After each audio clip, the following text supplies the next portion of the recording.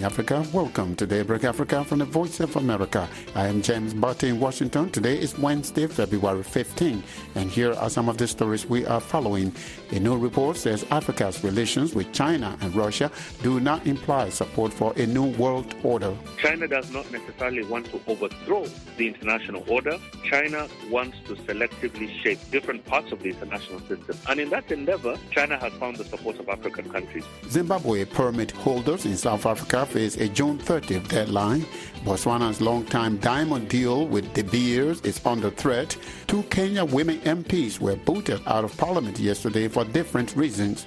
A pair of Uganda lawmakers get bail after 17 months without trial. The fact that for more than 1.5 years, they've not been able to piece together evidence to have them tried, for me, speaks to the fact that the charges were probably politically motivated. And Ethiopia's Oromo and Amhara actors promote traditional conflict resolution. Those stories plus our Black History Month facts of today are coming up on Daybreak Africa.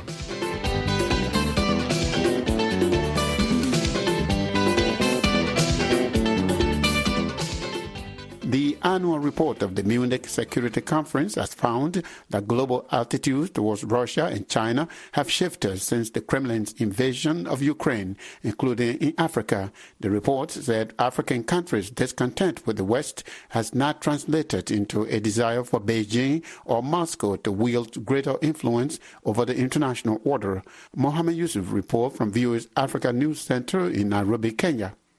A 176-page report released by the Munich Conference, an independent annual forum focused on international security, found that Africa is not interested in supporting a global order led by China and Russia.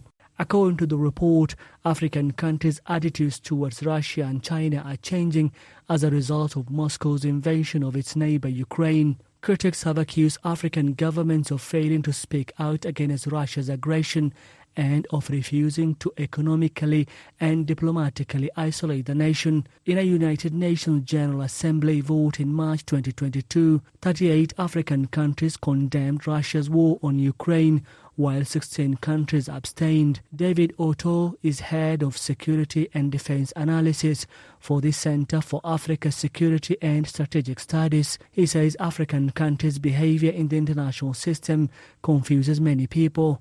There's a confusion between general interest and support. African countries are more now focusing on their own interests rather than supporting, China or Russia, geopolitical strategy. Every country has to, focus on its own interests. So I think, what the difference here is that African countries are becoming more and more independent in terms of the choices that they make. While China and Russia may have garnered some support for their desired dominance in the global security and economic fields, most countries do not want a world led by autocrats, according to the researchers. The authors say Africa is dissatisfied with the global system led by Western countries and is also opposed to Russia and China gaining greater influence in the international system. Paul Nantulia is a specialist in China-Africa relations. He says China and the continent are collaborating to change some of the international institutions they feel are unfavorable to their survival. The Chinese government has been able to leverage African grievances with the current international system in order to build sort of affinities. They've been able to build diplomatic and political affinities with African countries. I think that what China wants to do is China wants to selectively shape the current international system. China does not necessarily want to overthrow the international order.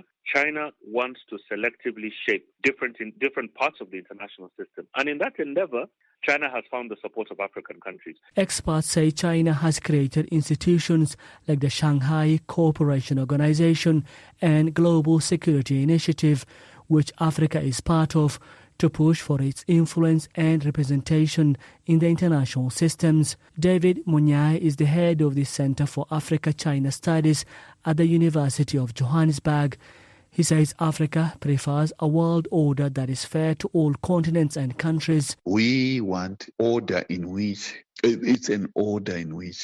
resources are distributed fairly within multilateral structures. In WTO, fairness in terms of trade. You cannot have the countries that are talking about the government must not subsidize, but they're subsidizing their own agricultural products. So there's still this. So whether Africa gets that, it might not have the power to get what it wants. However, it will continue to raise these issues. The report said Africa wants its voices heard and to be given a role to play in shaping international laws and rules. Mohammed Yusuf for VOA News, Nairobi. Supporters of two Ugandan opposition lawmakers have welcomed their release on bail after being held in prison on murder charges for 17 months. The opposition National Unity Platform says the charges were intended to weaken government critics, which authorities deny. The two lawmakers were repeatedly denied bail and no trial date has been set. Halima Athumani reports from Kampala, Uganda. A temporary relief is what opposition leaders are calling the release Monday night of two legislators allied with the opposition National Unity Platform led by Bobi Wine. Despite several bail applications by lawyers in recent months, the prosecutor blocked the request on the grounds the legislators would interfere with the investigations. The legislators, Alan Sewanyana and Muhammad Sejirinya, were incarcerated for 17 months on charges including murder, attempted murder, and aiding and abetting terrorism. They were held despite a law requiring that suspects in criminal cases be automatically granted bail after being held for 6 months on remand. Early this month, Uganda's Chief Justice Alphonse Owiny-Dollo condemned the delayed prosecution of the two legislators and demanded that the state begin their trial, whether prepared or not. The Chief Justice warned the Public Prosecution Office not to be an accomplice in denying anyone justice. The leader of the opposition in Parliament, Mathias Mpuuga, says the matter of the two legislators ceased to be a matter of prosecution, but persecution for their political views. They're out, they have temporary freedom. We can speak about now the future and how we shall be able to deal with the charges when they're out. The regime that I know, if they had coherent evidence, they would have loved to have a piece of these members. But the fact that for more than 1.5 years, they've not been able to piece together evidence to have them tried, for me, speaks to the fact that the charges were probably politically motivated. The charges were for their alleged involvement in killings that took place in Uganda's central districts of Rwengo and Masaka between March and June 2021. 26 people in all lost their lives, most of whom were elderly members of society killed using machetes. The bail applications for the two legislators were based on what their lawyers said were medical conditions that needed care, which prison facilities were not providing. Lawyer Samuel Muizi says both of the just released legislators had to be rushed to hospitals to seek urgent medical attention. The Honorable Alan Sewanyana was ill, and the Honorable Segirinya has been on and off, and there was no sufficient medical attention as was required. So that is why the right thing to do immediately was to take them to health facility and a bit of psychological care before they come out to the public. But Frank Waine, the Uganda prison spokesperson, told VOA that claims of ill treatment are just to undermine the government's image. Those are their beautiful lies. They started crying over the same since these guys came to prison. They have spent a year and they have gone back. If the systems were as bad as they are, their people wouldn't have made it through. But they can speculate and do political gimmicks over there. The legislators were granted bail on condition that they pay $5,460 and deposit their passports with the court. No trial date has been set. Halima Athumani for VOA News, Kampala, Uganda. There was a little drama in the Kenyan parliament yesterday, Tuesday, when two women members were kicked out for different reasons. Senator Karen Nyamu was told by the speaker to leave the legislative chambers for wearing a sleeveless top, which the speaker said was in violation of parliamentary rules. On the other hand, Senator Gloria Oroba was booted out of Parliament for wearing a white suit with a menstrual stain. She tells me that the incident has motivated her to advocate against what she calls period poverty. What happened is I had my period and I had an accident, and there was a fellow senator who thought that it did not carry the dignity of the House to present myself with a stain on my trousers, and so they asked for the Speaker to invoke a standing order that was basically going to kick me out, which the Speaker did not do. What he did is he basically said, we're giving you a chance to go and change and come back. I was reading the Speaker ask you to go and change into a decent outfit. What does that mean? It means that people must not know that you're having your period. And in the event that you have an accident, then you should find a way to cover it. That's the stigma which I'm trying to actually advocate against. When you say advocate against, are you doing something to change this? I have come up with a motion to discuss, first of all, the issue on period poverty, because the lack of sanitary towels in many school-going children is what causes some of the incidences, like, staining your school uniform. So the motion is actually going to be on the floor of the House tomorrow. But I also have a bill that is going to put a legal framework on the provision of free sanitary towels to all school-going children and prisoners. Right now, there is a program that runs, but when you look at the Legal Amendment Act that is there, it doesn't really specify how frequent the provision of the sanitary towels is, the amount of sanitary towels that they get. Basically, it's all dependent on the goodwill of the government of the day. And what I'm trying to do is to put up a legal framework so that it doesn't matter which government comes in, but based on the Constitution, that we have to provide free sanitary towels to all school-going children and prisoners. So, Senator, you were not the only person kicked out of Parliament on Tuesday. We understand that Senator Nyamu was also kicked out. What's happening to the women senators? No, it's not an issue of the women senators. Senator Karen Nyamu actually was completely out of order because we have a dress code, and you must not come with a sleeveless top. You have to cover your arms. The standing order actually gives a clear and straightforward manner with which we have to dress. And when you look at how I was dressed, and that's why I was saying when I was called to the floor that I'm dressed based on the standing order. So there's no basis to actually say that, your dress code is unethical or does not give the House the respect it deserves, because what they were trying to do is actually period shame me. And people don't understand that stigma begins from small things like that. Has this happened before to male senators or members of Parliament? What's funny actually is that the male members of Parliament is a bit forward, shirt, tie, blazer. And then there was a time that they pushed to have traditional attire. And to be honest, we have a male senator who actually comes dressed in the Maasai attire, and he exposes his legs, he exposes his arms, but there is a justification around it, basically saying that, that's a traditional attire. In fact, the other day I was telling someone, if I had to come with my traditional attire from where I come from in Kisii County, then, it would completely contradict the current standing order for women, where we have to cover our arms, we have to cover our chest, we have to cover so and so. So I think also that's maybe an area that needs to be looked into. If we're all going to have official wear, we should all have official wear. If there is a level of allowance to have traditional attire, for instance, what Senator Karen Nyamu was wearing today, in some different places it could pass to be a traditional attire. Senator Gloria Aroba is a member of Kenya's parliament. She was speaking with us from Nairobi.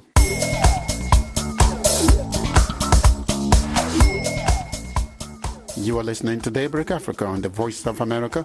I am James Butte in Washington. Today is Wednesday, February 15. For more Africa news and features, visit our website at voaafrica.com. Connect with us on all social media platforms. We are on Facebook, Twitter, and Instagram.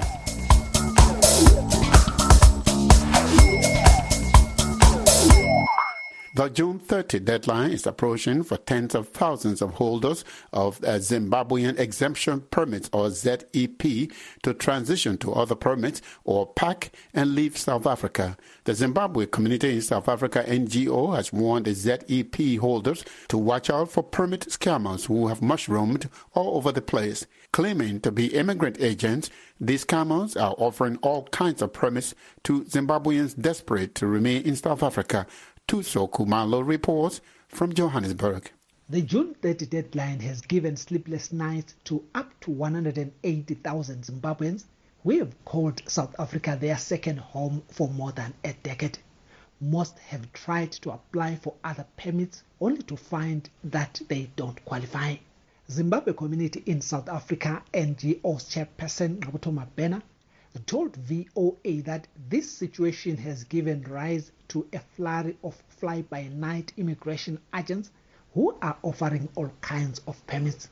The permit itself does not appear as fake because the people at the Department of Home Affairs, they steal the sticker permits, which they stick into one's passport. So the permit will not appear as fake from an ordinary eye. But the difference is that the details of that permit will not be entered into the system. Victress Matutu is the chairperson of the Zim Imbokodo, an NGO fighting for the rights of women and children. She told VOA that the permit scammers are out in full force. The ZEP holders are going around buying any available permits on the streets. So please, I'm begging you people, just stop buying those permits. If the ZEP comes to an end, that is it. You don't have to lose your money that you've worked hard for and buy a permit that is fake.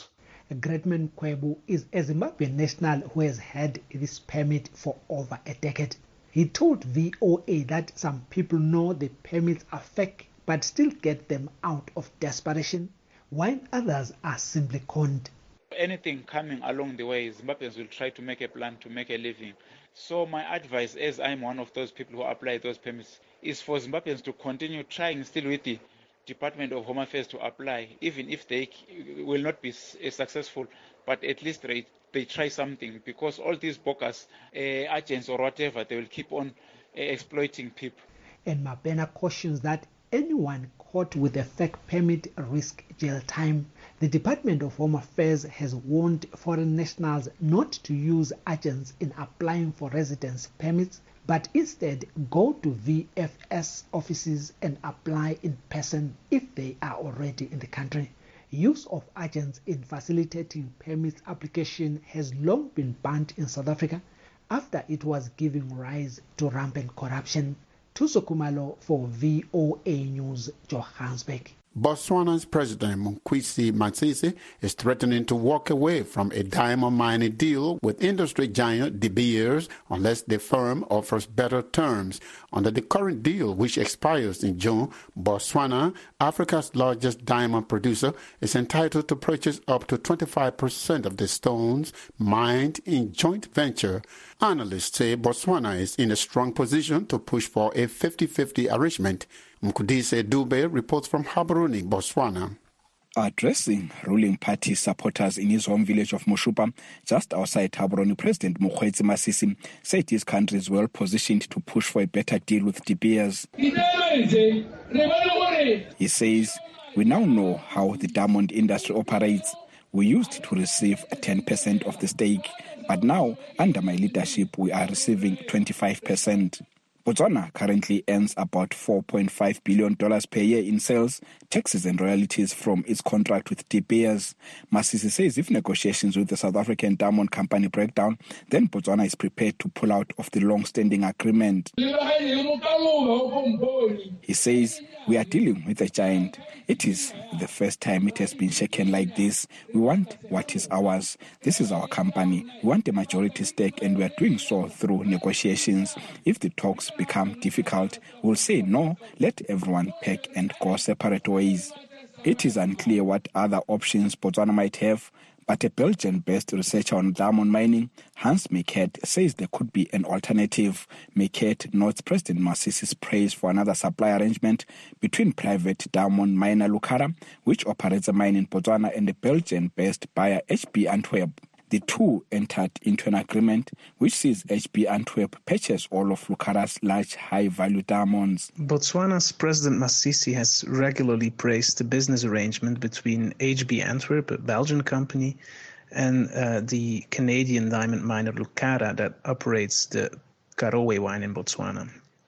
In the current arrangement with De Beers, Botswana fears it is missing out on the profits from its diamonds because it has no idea of or control over how much value the country's rough diamond production generates further down the supply chain after it is cut and polished. Meerkat therefore suggests Botswana could be looking for a much more beneficial arrangement similar to Lucara and HB Antwerp's. The business model between HB Antwerp and Lucara closes this gap through a vertically integrated supply chain that allows all parties, including the government, to share in the profit from the final polished diamonds. The leader of Botswana's main opposition party, Dithabelo Keorapetse, recently told Parliament that the government needs to be more transparent with its mining deals. Mining agreements are not even available were not even available to the Auditor General and are still not available for the Auditor General as they are considered to be confidential, especially for the Botswana or companies with partnership with Botswana government. Who then guards the guardians? Who scrutinizes these agreements? What is the role of Parliament? A 10-year sales agreement between Botswana and De Beers expired in 2021 but was extended to June 2023 pending negotiations. Mqondisi Dube for VOA News, Gaborone, Botswana. Ethiopia has long struggled with problems of communal friction turning into violent and ethnic conflict. Members of the two largest ethnic groups, the Oromos and Amharas, have come together to showcase traditional conflict resolution through musical drama. Maya Musika reports from Adama, Ethiopia.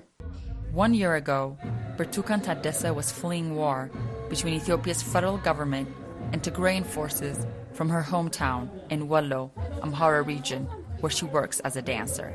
With the November peace deal, she is back performing and using her skills to show traditional ways to resolve conflict peacefully between two main ethnic groups, the Amhara and Oromo.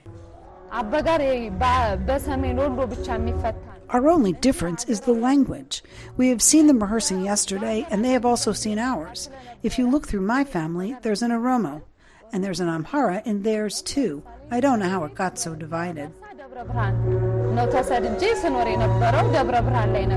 The actors in this production demonstrate Abbagar, a customary Amhara way of managing conflict to stop tit-for-tat violence. With Abbagar, elders and women ask for forgiveness on behalf of offenders.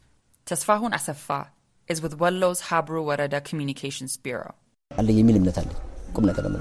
Currently, with the government unable to maintain peace and security, people are being adjudicated by the Abbagar system. There are a lot of killings in our area, but once the Abbagar is involved, that's it. It stops. Oromo actors perform their traditional Gada system, where the community's women call on elders to resolve conflict using the Sinke stick. Dima Abarra directs the Sinke drama. When people are fighting and the Sinke come in between, they must stop no matter what, even if it's murder. Afterwards, they're taken to the elders. The role of Sinke is vital in resolving conflict and protecting the rights of women. The Sinke stick is given from mother to daughter when she gets married to safeguard her rights as a wife. Mekia Jamal is director of the Oromo Cultural Center. We are doing a lot of important work with the Sinke in addressing conflicts across the country, and not just with this tradition, but using the Gada system, which is inseparable from the Sinke, to bring peace in the Oromia region as well as in other regions. Honoring traditional conflict resolution is key to peace, says artist laureate Yufru Gobena. This shows the next generation that we can resolve conflict through discussion. The Ethiopian youth in this audience seem to agree. Maya Mzikir for VOA News, Adama, Ethiopia. February is Black or African American History Month here in the United States. The idea of Black History Month began February 1, 1926 as Negro History Week by Dr. Carter G. Woodson. It became a month-long celebration in 1976. Now, here are some of our African American and African history facts for today, February 15. On this day in 1968, Henry Lewis became the first African-American to lead a symphony orchestra in the United States, the New Jersey Symphony Orchestra. He began studying piano at the age of 5 and later learned to play the clarinet as well as several string instruments. And that's it for this Wednesday, February 15th edition of Daybreak Africa. We thank you for coming aboard with us this morning. For more Africa news and features, visit our website at voaafrica.com. Connect with us on all social media platforms. We are on Facebook, Twitter, and Instagram. We are also on YouTube, where you can watch our TV shows, Africa 54, Straight Talk Africa, and Red Carpet. On behalf of the Daybreak Africa crew, I am James Botti in Washington, wishing that you